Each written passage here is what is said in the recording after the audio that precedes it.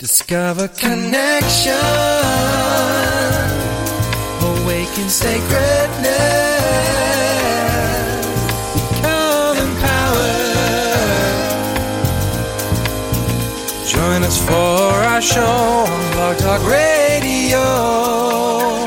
Discover your spiritual gifts live. Welcome to Discover Your Spiritual Gifts Live, show number 16. We are your hosts, Jason and Violet. And today, our third host is also our guest. That is Dave the Mystic. And Dave is an energy healer and intuitive with over 35 years of experience in Colorado. He's got multiple technical degrees and is truly a rocket scientist. Yes, this is a real thing. In the early 1980s, Dave had some turning points in his life, and those led him to a passion in discovering and developing his gifts in multiple forms of energy healing. Dave works with healing, reading the Akashic Records, energy and entity clearing, changing core beliefs, and discerning spiritual gifts. Now, Dave, welcome to your own show. It is so great to have you.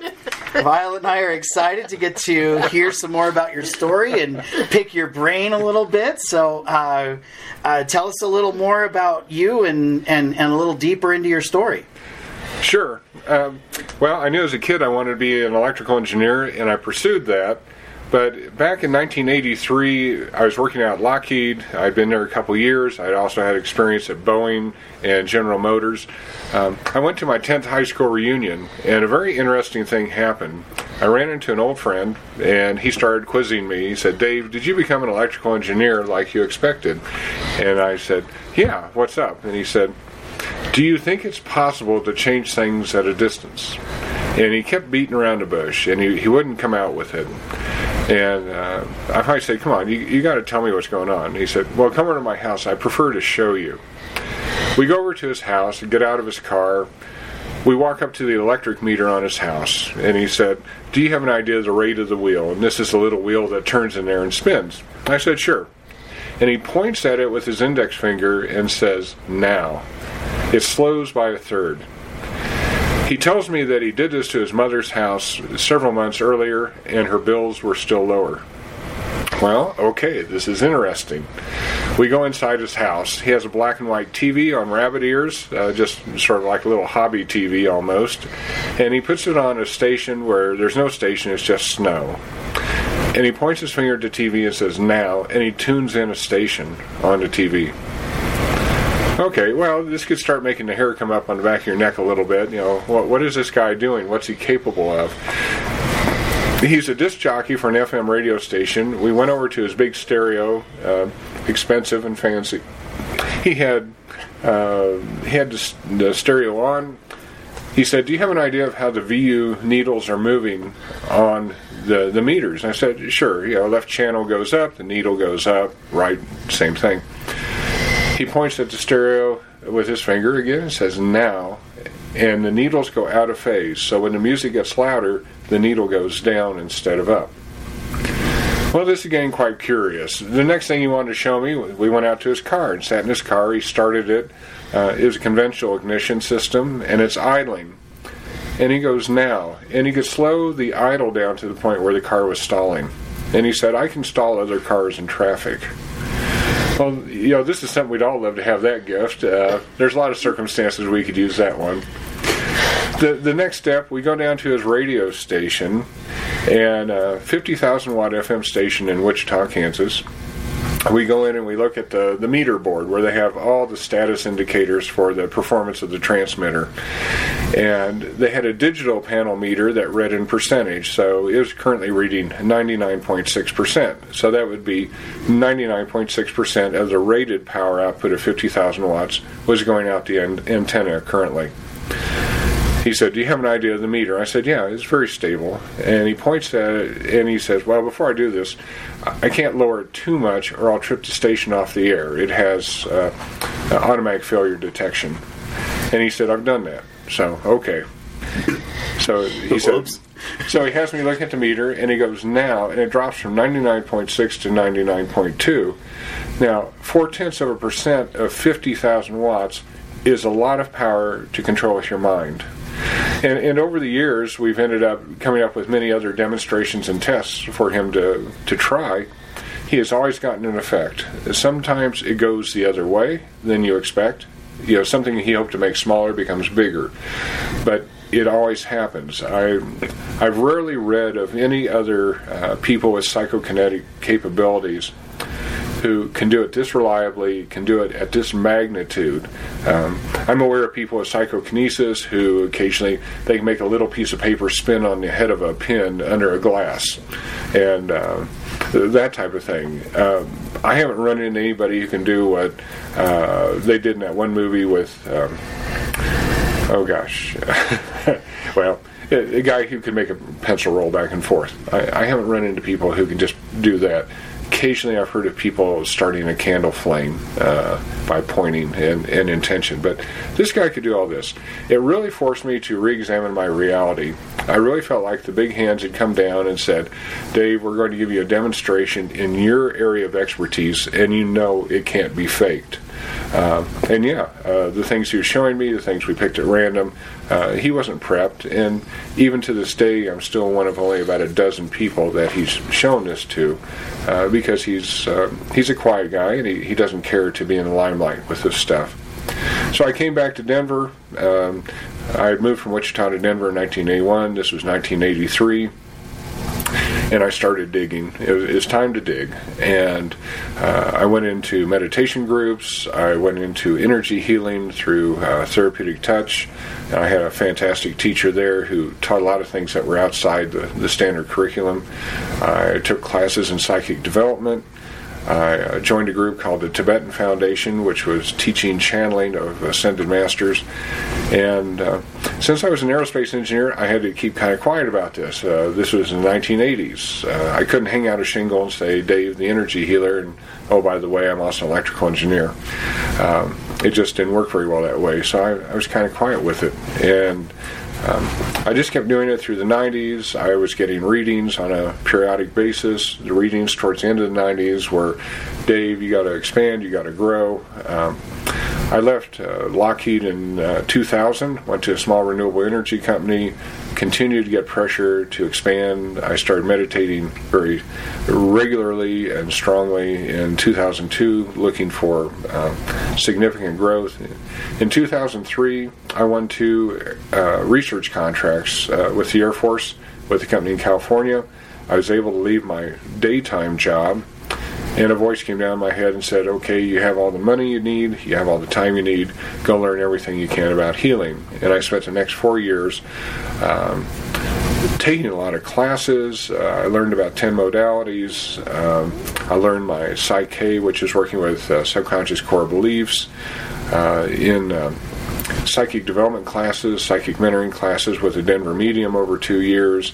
A few gifts came through, such as reading the Akashic Records very clearly. I started doing soul retrievals from hell. I was led by spiritual beings to a deep place where people create their own hells, and I had to learn how to break their illusion so that they could be returned to the spiritual plane. So all of this just started moving forward, and I joined another aerospace company in 2007. Again, I had to sort of be what some of my psychic friends call Clark Kent and Superman. So Clark Kent's the mild-mannered engineer at work, and Superman's the strange person doing metaphysical things after hours. And now in the past several years, my aerospace work has almost drifted away, and I've come into working on this side full-time. So I'm coming out of the closet with even my aerospace friends that, this is who I am, this is what I do, and I enjoy helping people in various ways using these gifts.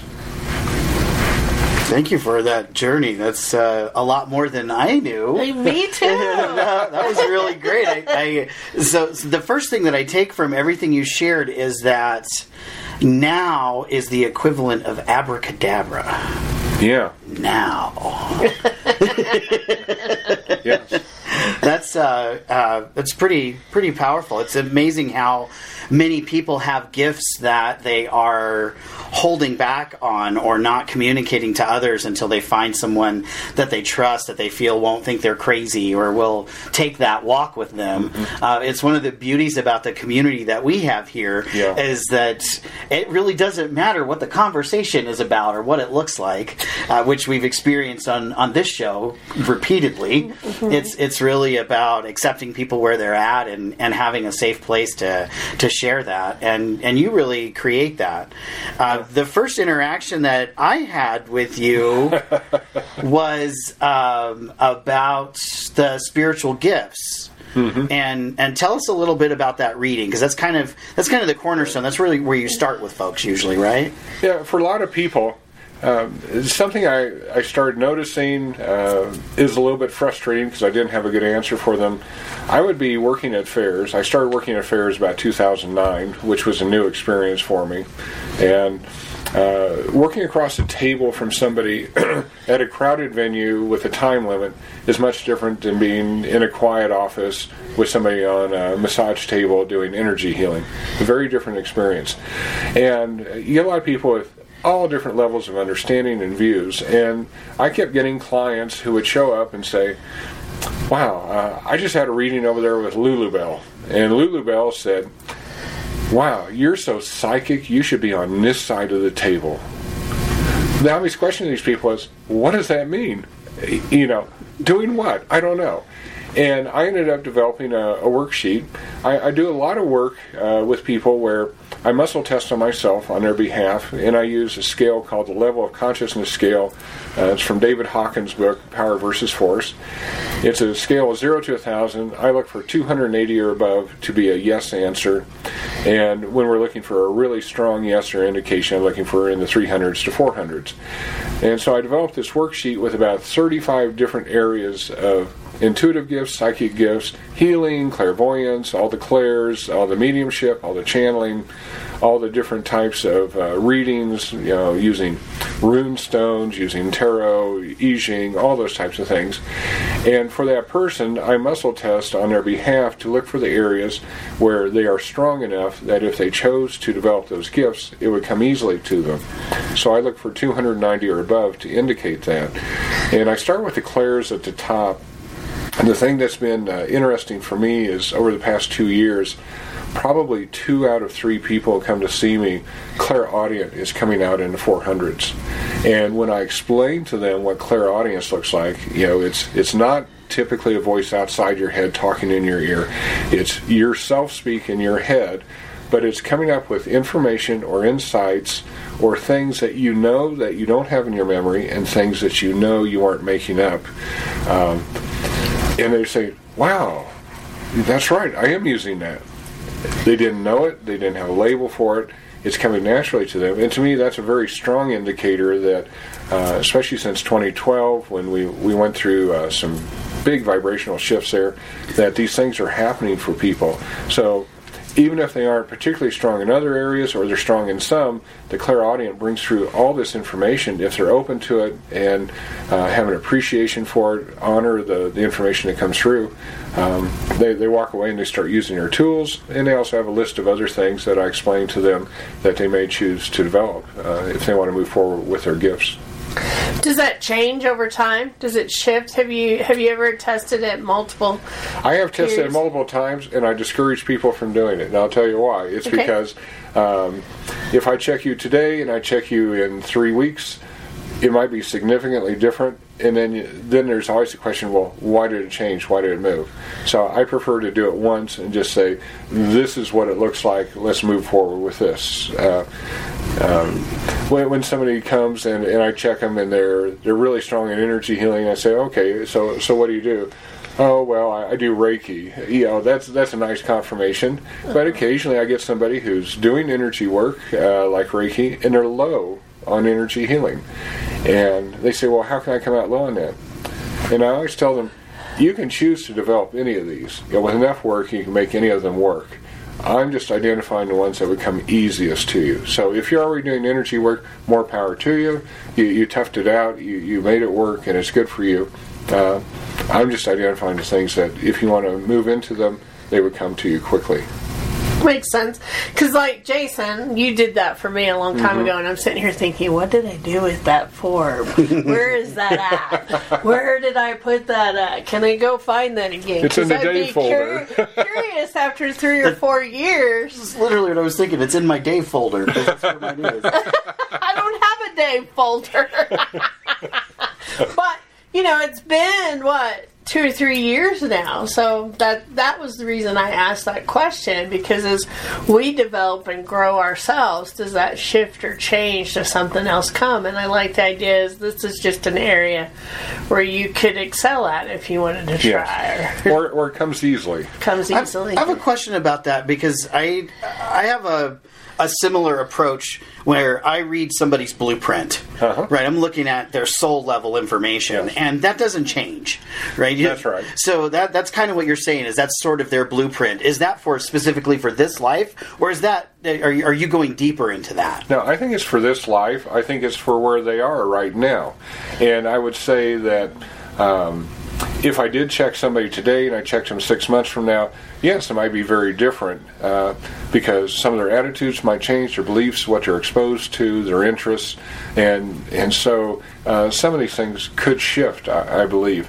I just hate to add the confusion factor. Now I have 2 sheets. Right. Which one is the one that I honor? Well, that does indicate that it would be in this lifetime. Yes. Right, because a blueprint you would come up with similar or the same information. Well, at least similar. It's the same idea as a horoscope. A lot of people walk around out there thinking, once I have a natal horoscope, that is the blueprint for my life. That's the guideline. That's what I'm stuck with. That's my syllabus for this life. And no, that's not true. That's the starting point.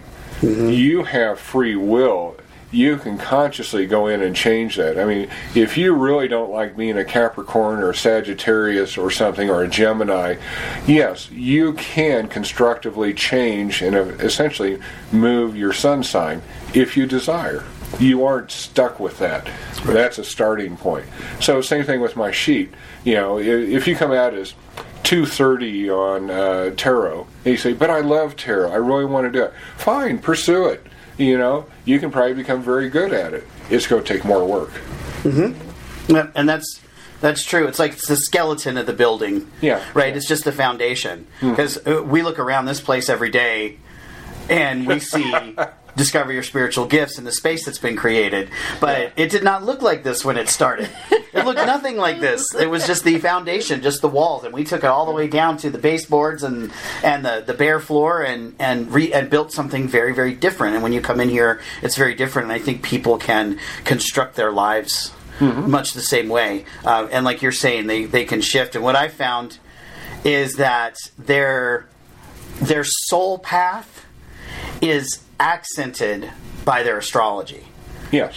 It absolutely compares to who they are at soul level in some capacity, but it also outlines what things they're working with, what they're struggling with, what their goals are in this lifetime. And like for me, I'm not at soul level a very emotional person. And I was born in Aquarius, not in Pisces, thank goodness. Yeah. Right? I have no water in my chart. Yeah. None. Because that's just not who I am. But I have fire and I have passion, so I have a lot of passion, or I have a lot of fire in my chart. So I see that more and more with people that I work with at soul level that are looking at their astrology. And I think what you are talking about is very similar. It's supportive, but it doesn't define you.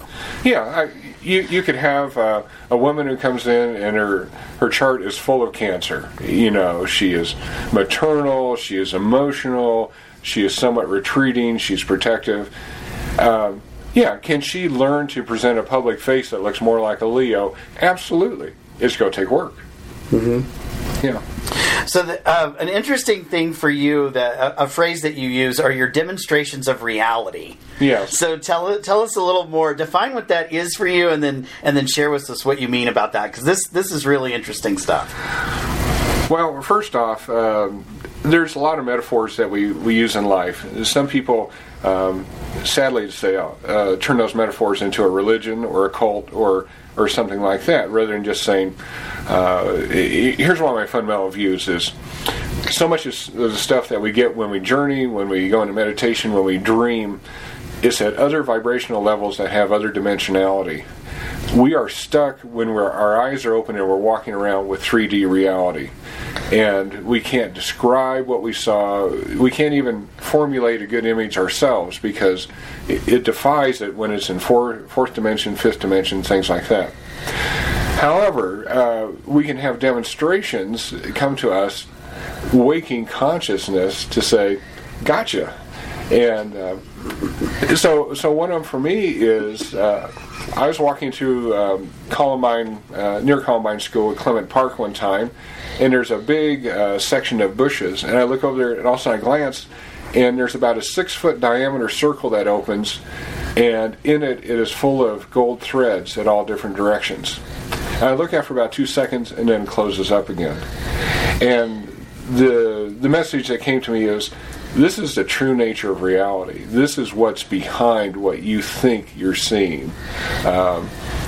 Sort of like the idea, some people talk about how does heaven work, and we're in a tapestry, and we're the intersection of many threads, and that's what provides our intersections with other people, other things, all the stuff that comes to us, and that there are many in the spiritual plane at various levels of vibration who are adjusting these threads as we try to have our life experience here.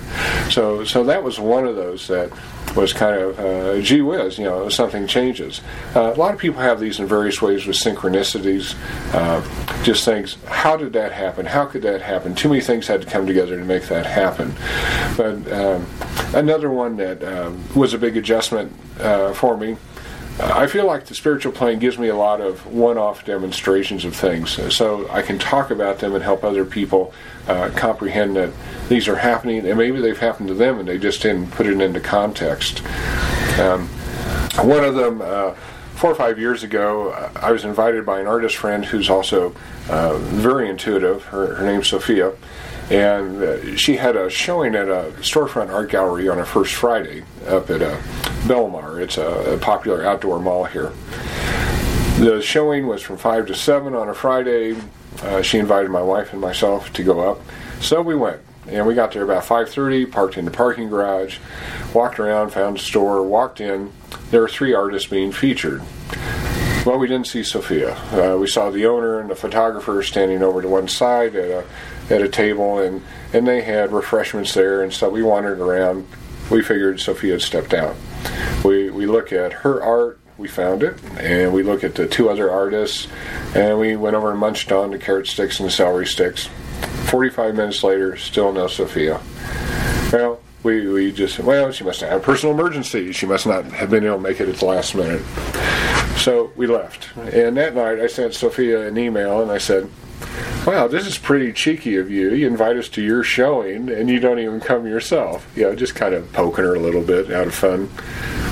She writes me about 2 weeks later and she said, Dave, I found your email very interesting because I was there the whole time. And she said, not only that, I went over and met with the gallery owner. We went through all the pictures of the guests that the photographer took, and you and your wife did not show up in any of them. Wow. So we were in a parallel universe. I read about these. I read about people going home late at night on the freeway. It was a dark and stormy night. They're nervous that they're going to make it home. They see an off-ramp that looks like it's close to their house. They take it, drive through the neighborhood, and show up right at their house. The next day, when everything's clear blue skies, they tell their friends about how they got home. And their friends say, there's no ramp there, there's no neighborhood there. And they take them out and show them an empty field. And said, that's what you drove through where you saw houses? I've read about those. This was my experience of that. And it contributes to a very strong feeling that I have. One of the solutions to quantum mechanics is based on parallel universes, that we have other universes around us. And it's really come to me, and I work with these things now. When you hit a major decision point in your life, and you choose A, you may spin off another you that chooses B and C in parallel universes. One time I asked my guides, I said, well, does this mean that there's 10,000 Daves out there because of all the choices I've made? And they said, no, it only takes 200 to 300 to cover your options. But now I'm finding, just like past lives can affect people, I'm finding now some of these parallel lifetimes are sending energy back to affect people, because you may have chosen a nice way to go, a fairly pain-free choice, and that meant that the parallel that you spun off chose the hard path. And their hard path may be unbearable. I've had women who chose a good path here, and they spun off a parallel who's a prostitute living on the streets and getting beaten up. And so I have them be a surrogate for that alternate and work with changing their life, altering it, giving them a bigger view to get out of that situation, and then disconnecting those energies. So these experiences on alternate realities, other options, just really come through well. And I get these demonstrations periodically. Things, disappearing and reappearing. Yeah, because people talk about, they know they set their keys on that table. They leave the room, go somewhere else, and they come back and the keys aren't there. They tear the house apart because they're like, I know I put the keys there. It's the fairies. And then a couple days later, or a day later, or hours later, they come back and the key is sitting exactly where they left it originally, that wasn't there previously. Like you're moving in and out. Well, one of the strange ones I had like that, we went to Las Vegas, we go periodically, and we got out there and we had the built-in locks that locked the zipper tangs on our suitcase, and that lock broke, and we had to have a maintenance guy come up with a bolt cutter to cut the zipper tang so we'd get into our suitcase at the hotel. We decided, well, we should buy another suitcase there, just as another spare, and we found a neat one because it said Las Vegas on the side, it was embossed in it. And we get back to the hotel room, I realized, oh darn, it doesn't have a built-in lock on it. So I went back to the store and bought the little aftermarket lock that you put on it for TSA. And we came home with that suitcase with stuff in it with it locked that way. So I go to a luggage repair store and I buy a couple locks there. I'm going to install them myself. One to fix the one suitcase and one to add it to the other suitcase. And like a lot of my projects, I kind of put it off for a while. And then a couple months later, I dig out the stuff and I go get the suitcase that says Las Vegas on the side. It has a lock on it. It has a built-in lock. It's ready to go. It's like, well, thank you, universe. Thank you for taking this one off my plate. And I still had the two locks in my drawer that I bought for replacements. And so it's not like, oh, Dave, you're mistaken. You didn't notice that the lock was already on the suitcase. No, I bought an aftermarket lock in Las Vegas to lock it on the way home. I know it didn't have a lock. And then one day I look at it, and it's a perfect suitcase with a factory-installed lock on it. Now, yes. Abracanow. It's pretty awesome. And I think some people just blow it off or don't pay attention. They're like, okay, I must have not seen that. And they don't, they just go right by it. And it's like, hey, it was showing you something. Mm-hmm. That is... Well, it's not rocket science. Dave can tell you. No, this is the physics that go above our physics. This is I believe that all of our physics systems are a subset of a bigger physics, and we're still trying to learn how to get there. Same as our reality is a subset of the truth. One thing that I've come to understand in the spiritual journey is that the science and spirituality converge in a lot of places. Yes. And what science can't answer, spirituality usually can, and vice versa in many cases as well. But it's different when you start getting into parallels and quantum and things start to expand and it gets a little crazy there, and it's a lot to try and take on with a human mind. Our circuits are easy to blow. It amazes me. It amazes me when scientists can look you in the eye and say, "There's no such thing as ESP," and at the same time you say, "Well, what about quantum entanglement, where we have two electrons or two photons that we can make them sort of do a little dance with each other, so they become a system of two, and you can separate those, and that system's properties as a whole has to be maintained. So if you tweak one of them and change the spin on the electron, instantly the other one changes to correspond to that, so that the system properties as a whole are maintained. They've demonstrated this up to 20 miles apart. They've demonstrated with different sizes of particles. Einstein called this spooky action at a distance. It really bugged him because it implied communication that was faster than the speed of light. So they can look at you with a straight face and say, yeah, that conforms to our reality. And then they can look at you and say, and there's no such thing as ESP. Really? Yeah. Where do you get that? Another one, electrical engineering. There's a phenomenon called quantum tunneling.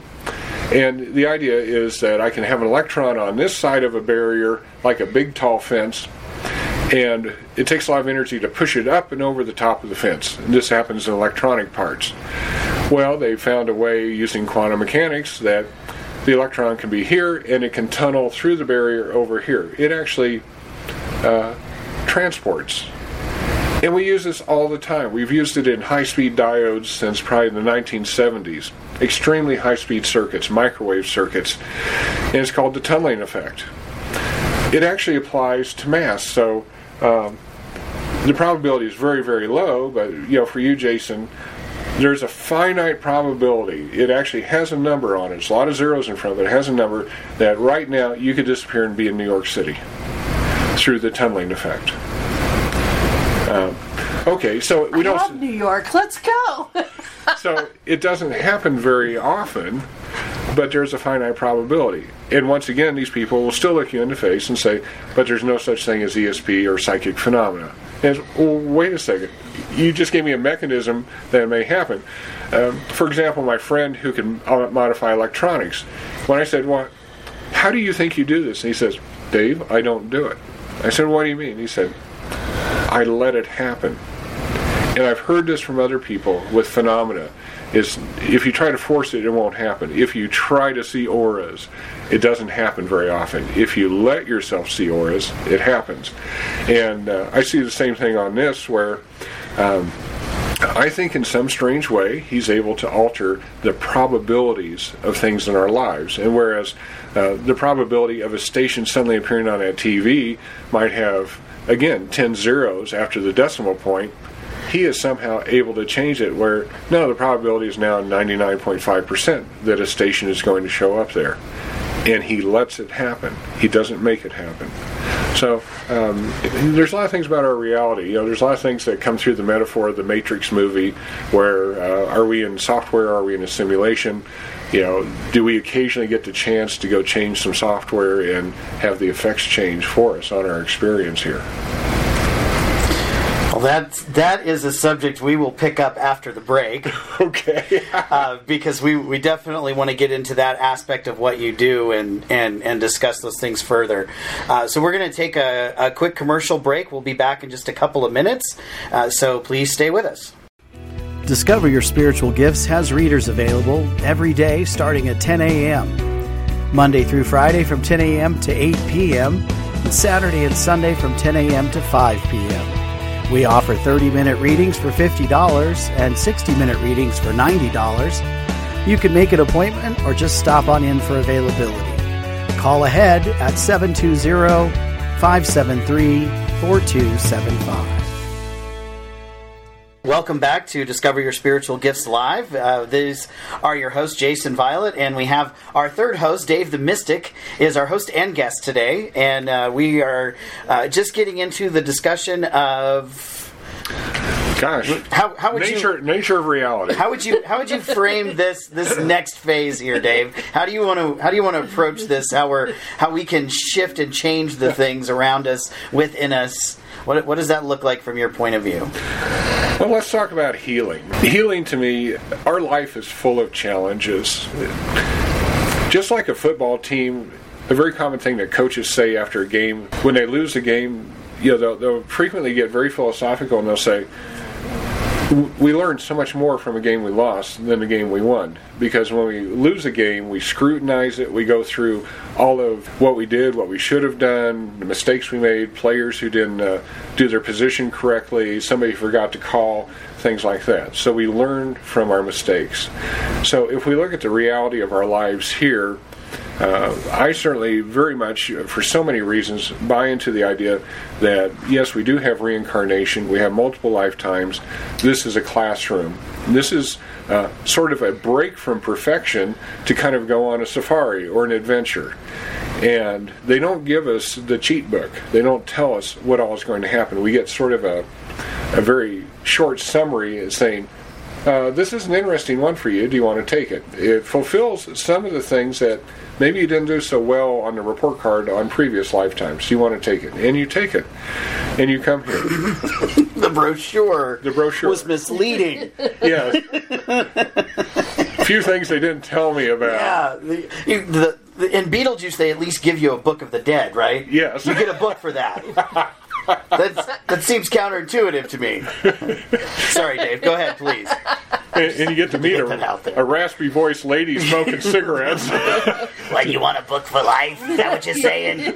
You get back down there. You're not supposed to be here. I had somebody say the other day that they felt like their brother was too close to the line. They grabbed him and pushed him in. He's like, wait a minute, I didn't sign up for this. But. I don't want to. The trap door opens in front of the desk, and there you go. I felt that. I've experienced that. The floor just falling right out from under you. And this life is full of those kind of things. And you're right. It's very much, do you wanna? Here's a cool vacation possibility. I always call this lifetime a working vacation. Yeah. Because we are so spiritually advanced just coming here. Because if you consider, even just on our planet, the amount of time people have been recorded to live, where they're hundreds of years. Mm-hmm. Right? And there's more than just a handful of folks that have been around for 120, 200, 300 years. We experience now in 80 what would take them 300 years to experience. Yes. So just the sheer volume of what we go through in the short time that we're present just dictates that we're in a spiritual evolution, that we're going at a very fast rate. Well, it's paralleling life. They've been tracking how many years it takes for the total knowledge on the planet to double. And the rate now is under 2 years. And if you think, how much do we know about reality, life, electronics, technology, science, biology, all those different areas, a lot of esoteric niche areas. Number one, you realize that the majority of experts out there, the niche that they know about as recognized experts is getting smaller and smaller because there's so much knowledge in even a small niche. I mean, you can be the expert on the propulsion system in cockroach legs. I mean, that can be a niche area that you are the world's expert on. Do you know the whole cockroach? No, because there's too much information to know about the whole cockroach at this point. So it's interesting reference. It's rushing up on people, and you see the information overload for many people. You see younger people being more comfortable with the idea of, oh, here's a new gadget. Oh, I'm just going to start pushing buttons till I figure out how it works. Okay, I know how to use these tools. I'm ready to go. And you see somebody in their 50s who gets a new cell phone. And they say, I don't know how to turn this thing on. And I don't know how to send a text. What's a text? Or get a voicemail like Tom. He's like, they called me. They went to voicemail. Now what do I do? Yeah. You hand the phone to Violet, Tom. That's what you do. And you have a 10-year-old looking at you like you're a dinosaur. What's your problem? I got this. My daughter used to sit in the back seat of the car, and I could hear her texting. I'm like, your thumbs are going to blow off. Yeah. Because they're so fast. They're born able to text. Yes. They're born knowing what to do, and like you're saying, that you can see the knowledge double and the amount of information. We live in an amazing time where everything is literally at your fingertips. Yes, and you just can't help but grow as a race. Yeah. In that area, when there's so much of it around, we're saturated with it. Mm-hmm. So that's the good side of technology. That's the good side. The bad side is we don't have an ethical and a moral basis on the filtering for either what we put out there or what people absorb or take in. And that's the disappointing part. Whether or not you call it fake news, people's filters, their inherent knowledge that they've picked up over the years, has not equipped them with a reasonable thing to filter this stuff. There's so many people out there who are so hyper reactive to politics and things like that. They're hyper reactive to conspiracy theories. I have friends who they're rational people and everything, and they're starting to get sucked into going down a rabbit hole for some particular conspiracy angle. And it's this can be a David Wilcox, it can be a David Icke's, it can be ETs being hidden. It can be the government spending money on ETs. It can be the government going into space. These all may have aspects of truth to them, but the big one, the Illuminati. What are we going to do about the Illuminati? They're running the world. It's the Rothschilds, all that. Gosh, you can spend 24 hours a day for the rest of your life online looking through all the stuff that people have posted as supposed fact, or a friend of a friend told me this, or they've seen the secret hideout, the secret lair, or they've been on a spacecraft where they went to the vault on the moon where they store their money. I mean, it just goes on, and people get overwhelmed by this stuff, and their filters aren't prepared because the technology and the appeal of this stuff is outstripping just sort of a common sense thing of I need to pull back from this. I'm getting too caught up into it, too emotional. I'm sure the Illuminati are saturating things so that we're just constantly confused. That's right. Well, and I was thinking, if it's on the internet, it's got to be true, right? Because there are people that believe that. It's on the internet, so it's got to be true, yeah. Right? It can't. There's truth in all that, right? Well, Wikipedia is real. Yeah. It's fully vetted. Who needs an encyclopedia anymore? Well, I know as a college professor when I was teaching college, people would reference Wikipedia and they'd go, can you find a real source for me, please? Yes. Like something that is real. This is not what we source in college, is Wikipedia. This is one opinion until it's replaced by somebody else's better opinion. Yeah, right? Yeah. So you started out this segment talking, we went into the healing aspect. And one of the things that you really do is take time to look into the cause of disease or disease. Yeah. So tell us what that is like from your point of view, please. Well, if we go, I've got to take you the roundabout way on this. So no. So from not on this show. From my point of view, what's the primary reason we're here? What's our primary goal? And from my viewpoint, the goal is you're going to climb the mountain and get the big E on top, which is enlightenment. Some people call it awakening, some people call it ascension, whatever. That's the big goal. So you're taking your own path up the mountain, you're trailblazing. Some people get caught in little circles on the mountainside where they keep doing the loop because they're entranced with something.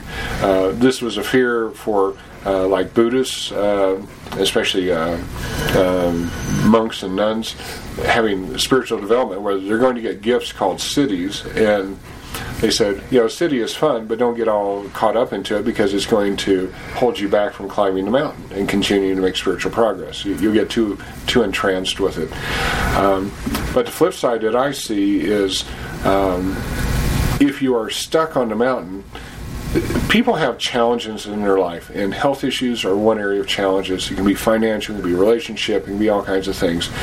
And if you own your reality, if you own it, if you accept it, that you are the creator of your reality, you just need to know more about that.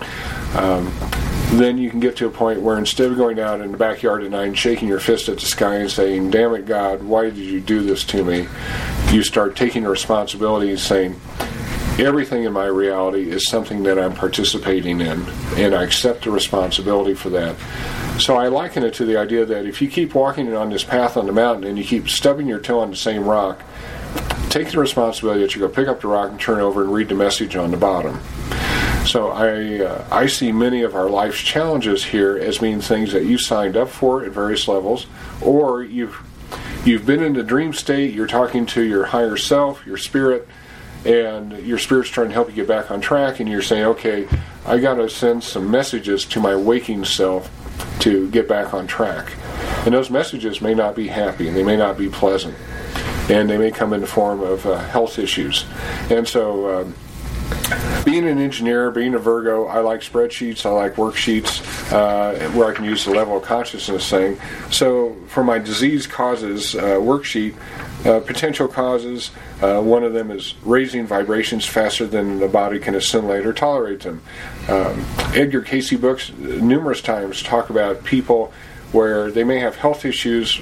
If your vibrations go up too fast, if you develop too quickly, you may actually burn out your nervous system, and you may cause significant problems.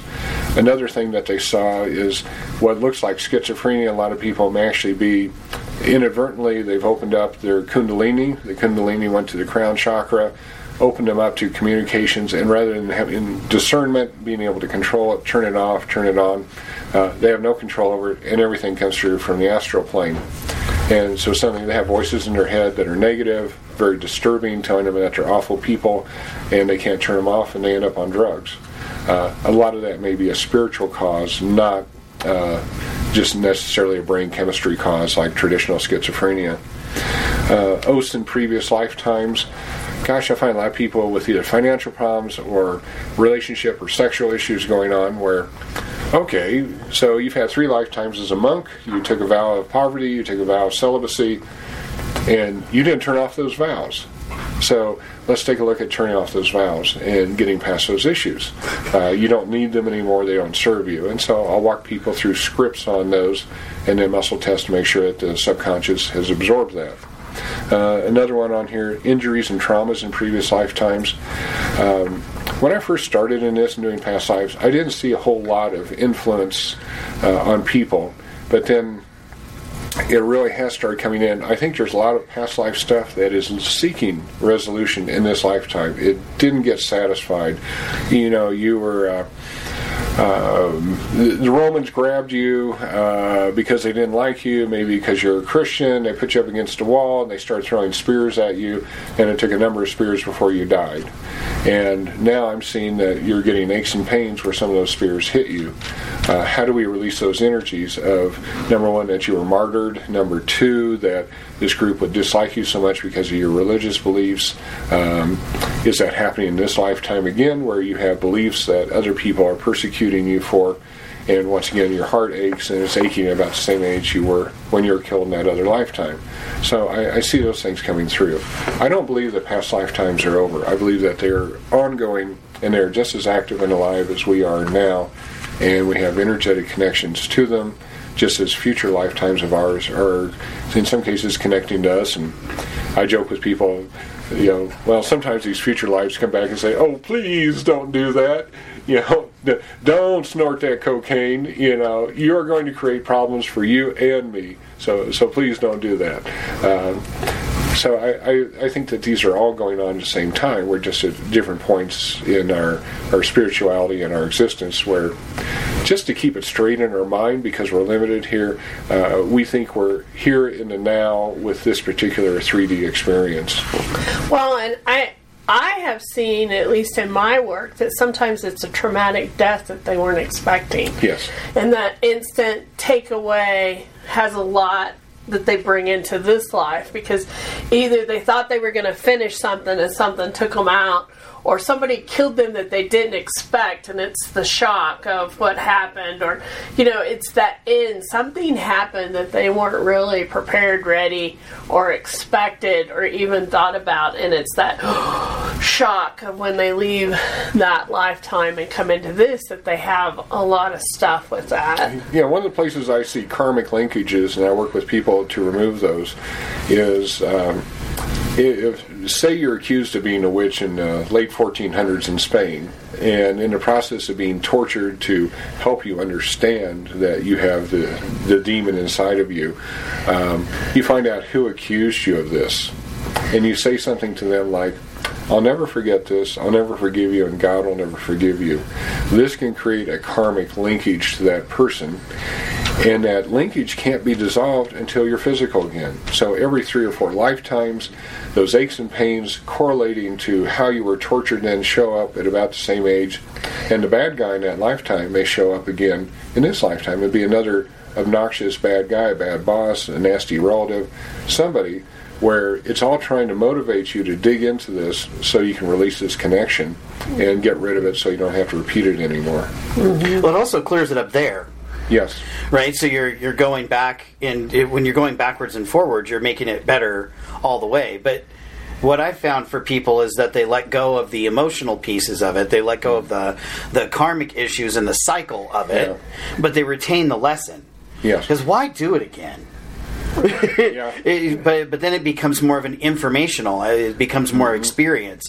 It's kind of like as you get older, when you're in your late teens and early 20s, you do stupid stuff because you're in your late teens and early 20s, right? And then as you start to release those things in your 30s and 40s, instead of it being something that hounds you and haunts you, you look back at it and go, I was young, but I'm in a different place now. Mm-hmm. So it's that same cycle, just on a multi-life scale. Yes. Right? And I see a lot of those parallels all the time, that whatever it is in this life that you're experiencing is probably part of your bigger picture as well, in some form or another. And while we're here and doing good work, if you look at the big aspect, the big picture of it, when we're able to conclude things here, that's saying a lot. When we're looking at something that goes back 3 or 4 lifetimes, we're really doing a lot when we're able to heal our ancestors here and recognize that and complete that cycle. Mm-hmm. Right? It improves for everybody that's involved. Even the ones that are the adversaries are assisted in that space because, if you unhook it, then that cycle doesn't continue with them, with you either. Mm-hmm. So there's a lot to be said for being able to do that. And again, that spiritual fast track. Yes. When you can sit down with somebody and absolve something that's been going on for 4 lifetimes, I'm going to call that a win. Yeah. We have a lot more available to us, a lot more power to control our experience than we give ourselves credit for. Well, I do so much work with people on karma and karma releasing. I have a guided meditation to do, karma burning for all lifetimes, and I differ than the Eastern religions that still have a very strong view of karma and trying to get off the wheel, the karmic wheel, the cyclic thing. We're moving forward so fast that I see some significant transitions coming where we may leave essentially what we consider to be the physicality of this earth and go to other vibrational earths. Because we're moving so fast, I think the universe is in complete agreement now that the karmic system is outdated and doesn't need to be held to anymore. We don't have another couple thousand years in front of us where if you do something to harm somebody else, you can come back in 100 years and you can be the recipient of that action, and you can come back another 100 years and be the mother of the victim, and another 100 years you can come back and be the father of the victim. We've run out of time to continue exercising these scenarios in the physical for you to have the experience of what the other person felt like. So I see karma going away. I see very rapid transitions for people. I see so much of the challenges and the problems on this planet as being very constructive in that it is forcing people to come out of the basement, to come out of their houses, to look around and say, I'm going to take a moral or an ethical stand or a high vibrational spiritual stance on this in terms of how I choose to understand it, how I choose to help other people get through it, and to improve things. And the people who retreat from this and who hide out and say, oh, I don't like the current president, I don't like our wars in the Middle East, horrible things are happening in Africa and all this stuff, so I'm going to sit in my basement and play video games and zone out of reality and not participate on this planet. I think when these shifts come, they're going to go to a lower vibration place where things are going to be rougher and tougher because there's some lessons they need too. And it's not that I'm faulting them. They're making choices. So I don't see the big gatekeeper in the sky saying, oh, you're a good person, you're going here. I see you as sort of creating your own level as a bubble where you're going to float to, and as you grow your bubble bigger, you're going to go to higher levels when some of these big shifts happen. Well, you talked about earlier about people creating hell and going there. Yes. So you believe that if we believe that, we can create that and put ourselves there in purgatory. Absolutely. Back in about 2006, in my meditations, one morning I was led to a trap door in what looked like a courtyard at a castle. And I went down the trap door in this long, winding hallway that looked like a dungeon. Got to a big, heavy wooden door. They unlocked it and walked in, and there's somebody in front of me being tortured. And I said, okay, this is interesting. What am I supposed to see here? And they said, well, this is their hell. Okay. They created this hell. They died expecting to be in hell, and they created this hell from the visions that they've been given of what hell looks like. So they're being tortured by demons. They said, we want you to figure out how to get them out of this because this is an illusion. And so I just started playing with it. So I took them out of whatever apparatus they were on, stood them up, washed them off, put them in a fresh robe, cleaned them up. I created a doorway. We stepped into what looks like an executive conference room, had them sit on one side of the table, and I sat with these spiritual entities on the other side of the table. And I started explaining to the person that what you're experiencing out there is something you created. It's not punishment. It's not from the Creator. You created it because you expected it. And I said, I'm going to prove to you that's an illusion. So I had them take a big flaming torch off a wall sconce and go open the door and look out again. And now it's just blackness. It's just a void. The illusion had been broken. That scenario was gone. And so then I say, are you ready to go back to the spiritual plane and reconcile with all those who you perceive that you may have hurt or who may have hurt you? And the answer is yes. And so I ended up with a protocol to take them back to the spiritual plane and reunite them. And then I started doing the bigger groups. And then I found that, if you're raised in a spiritual tradition where you think there's a limbo or you think there's a purgatory, sure enough, there's people in limbos and purgatories. And so I started working on upgrading them. And I just started finding other groups. Something is very disappointing, but it has a big reality. Robin Williams did a wonderful movie where he died and his kids died and his wife committed suicide in her grief, and they had to rescue the wife from the lower realms because she had put herself there out of her guilt of her suicide. There are places where they get off a boat and they're walking across the mud flats. In the mud flats, there's all these people in the mud up to their heads, and they're trying to step around their heads. And the people are there because they don't have a vision or a view of the spiritual plane, and they're stuck there for a long time. And I've run into those groups where they're in prison cells in mass, and I walk by and it's just like, this is an illusion. If you're ready to go to the spiritual plane, you can go. And a few of them disappear, but a lot of them are just, well, I don't know. I don't know what that looks like. And so it is disappointing that there are so many that are trapped. Your psychology carries through when you die. And if you die in, say, from dementia over multiple years, there's a process in the spiritual plane called cocooning where they put you in a sham hospital and they gradually let you come back to full cognition and an understanding. you think you're there with doctors and nurses, and you have visitors, and it seems very real, and they're giving you a time for psychological adjustment to get back into the thinking that you are a young, healthy, vibrant person with full memories of past lives. They don't give you that shock. You're not ready for it. This also happens with somebody who is maybe shot to death, or they're hit by a car, and it just came out of the blue. They had no perception that they're suddenly going to die, and they'll end up in this cocooning also. This is one of the reasons why if you have somebody that you just lost in your family and you go to see a medium, you say, I really want to connect with my mom. Well, when did she die? Last week. I don't know if she's available yet. And it might take 2 or 3 months because they are going through this process. But once they're done with it, or for the average person who goes to the spiritual plane and everything, you still carry your psychology from your latest life up there.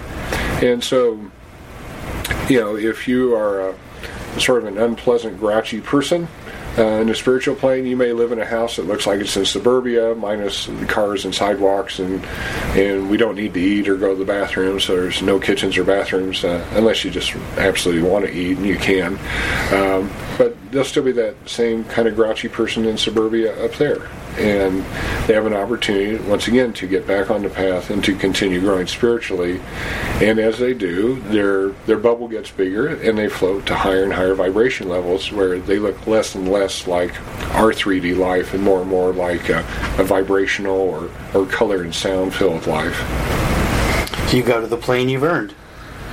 Yeah. Or the plane that you're comfortable with, or...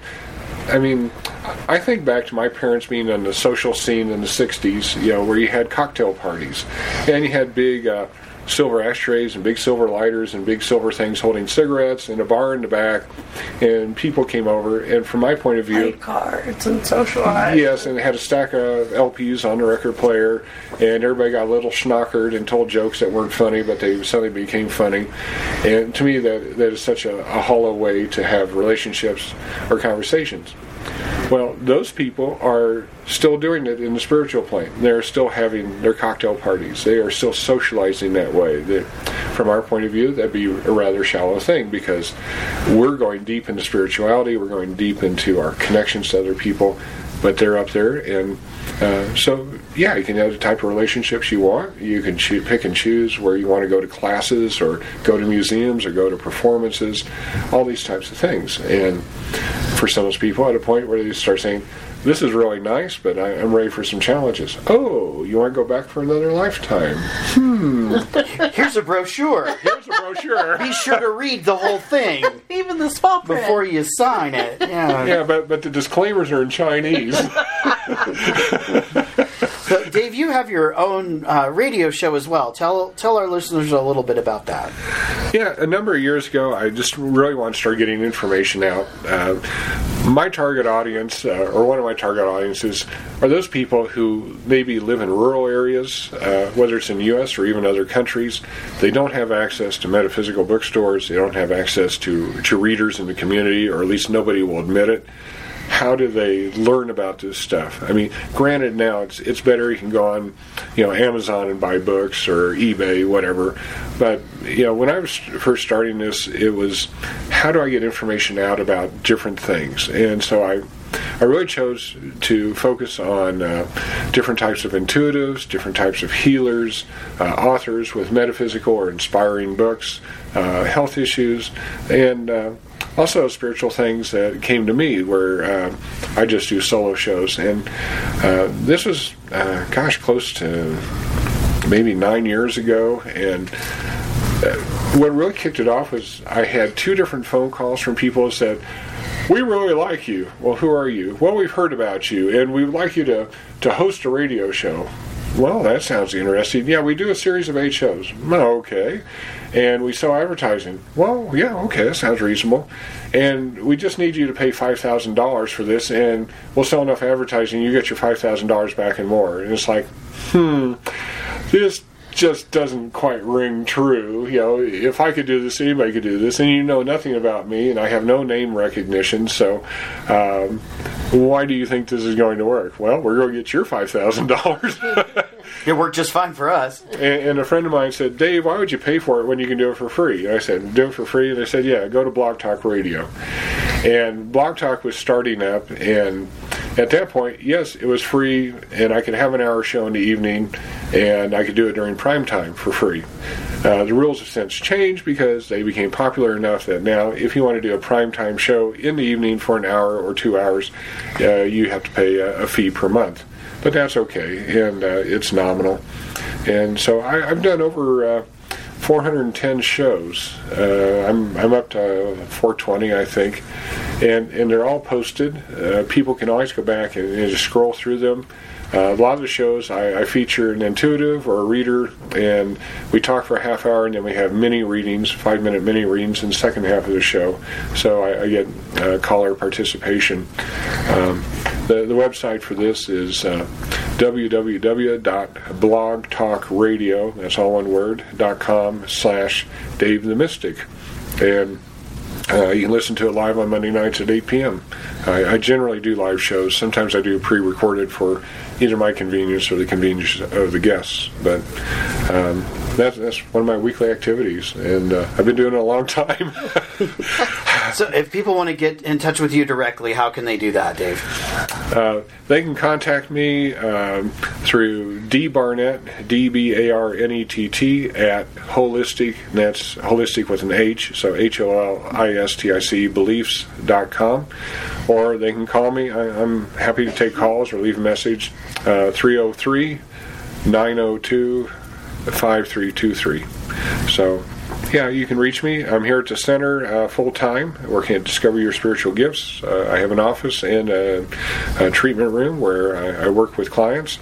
About 80% of my work, 90% is over the phone. Everything I do, I can do distance. And specifically on my clearings work, where I clear houses and people, that's all remote. I never go to the site. So I clear people all over the world.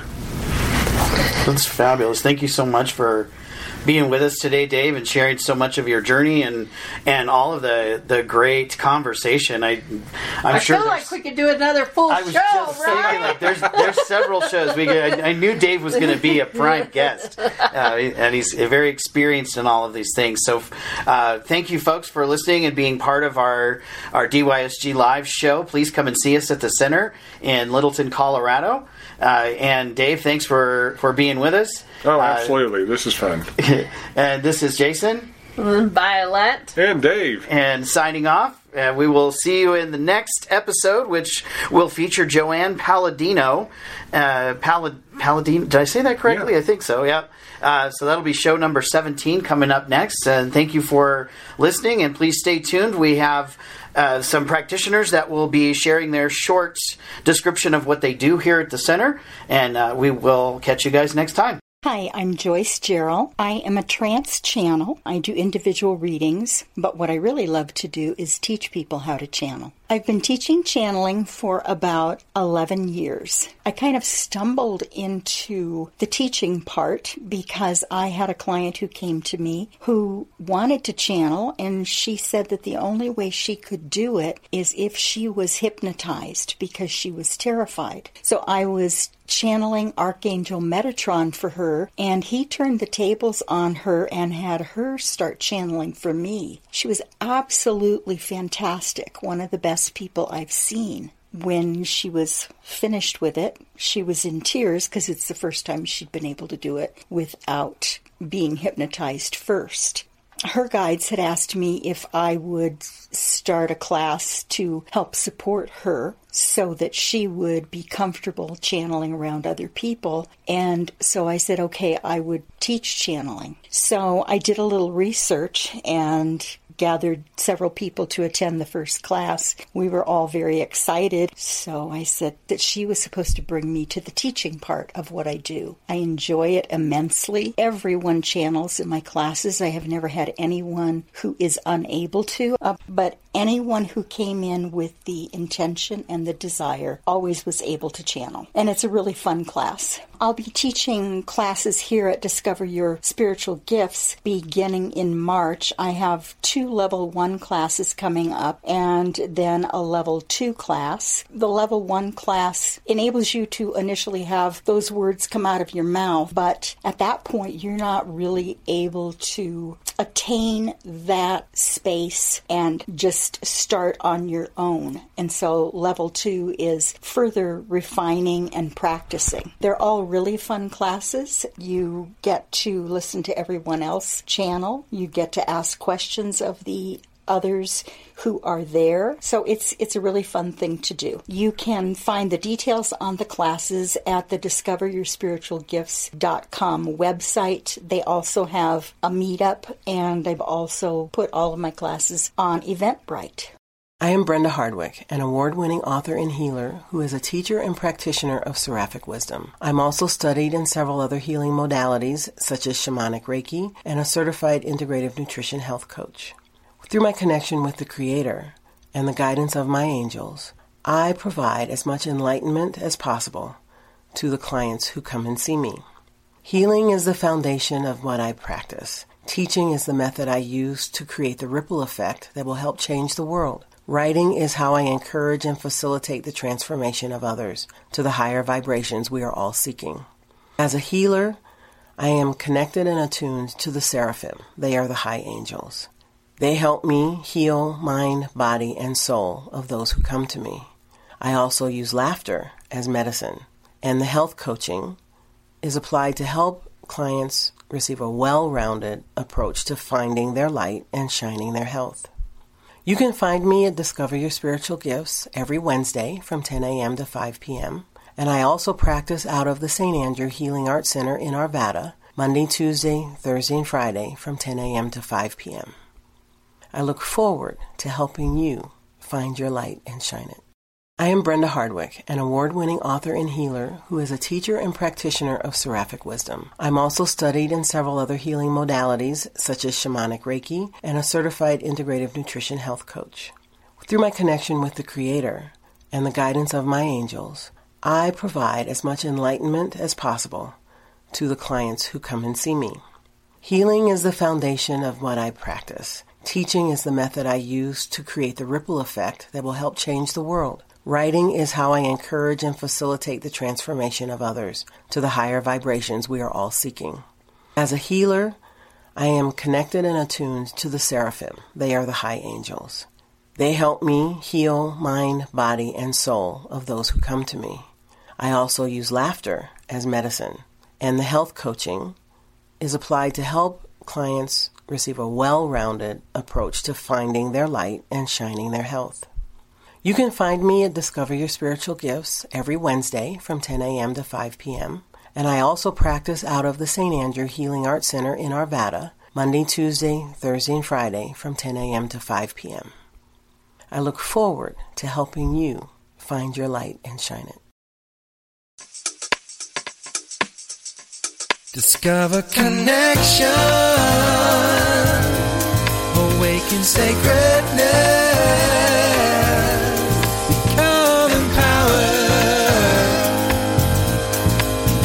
Join us for our show on Blog Talk Radio.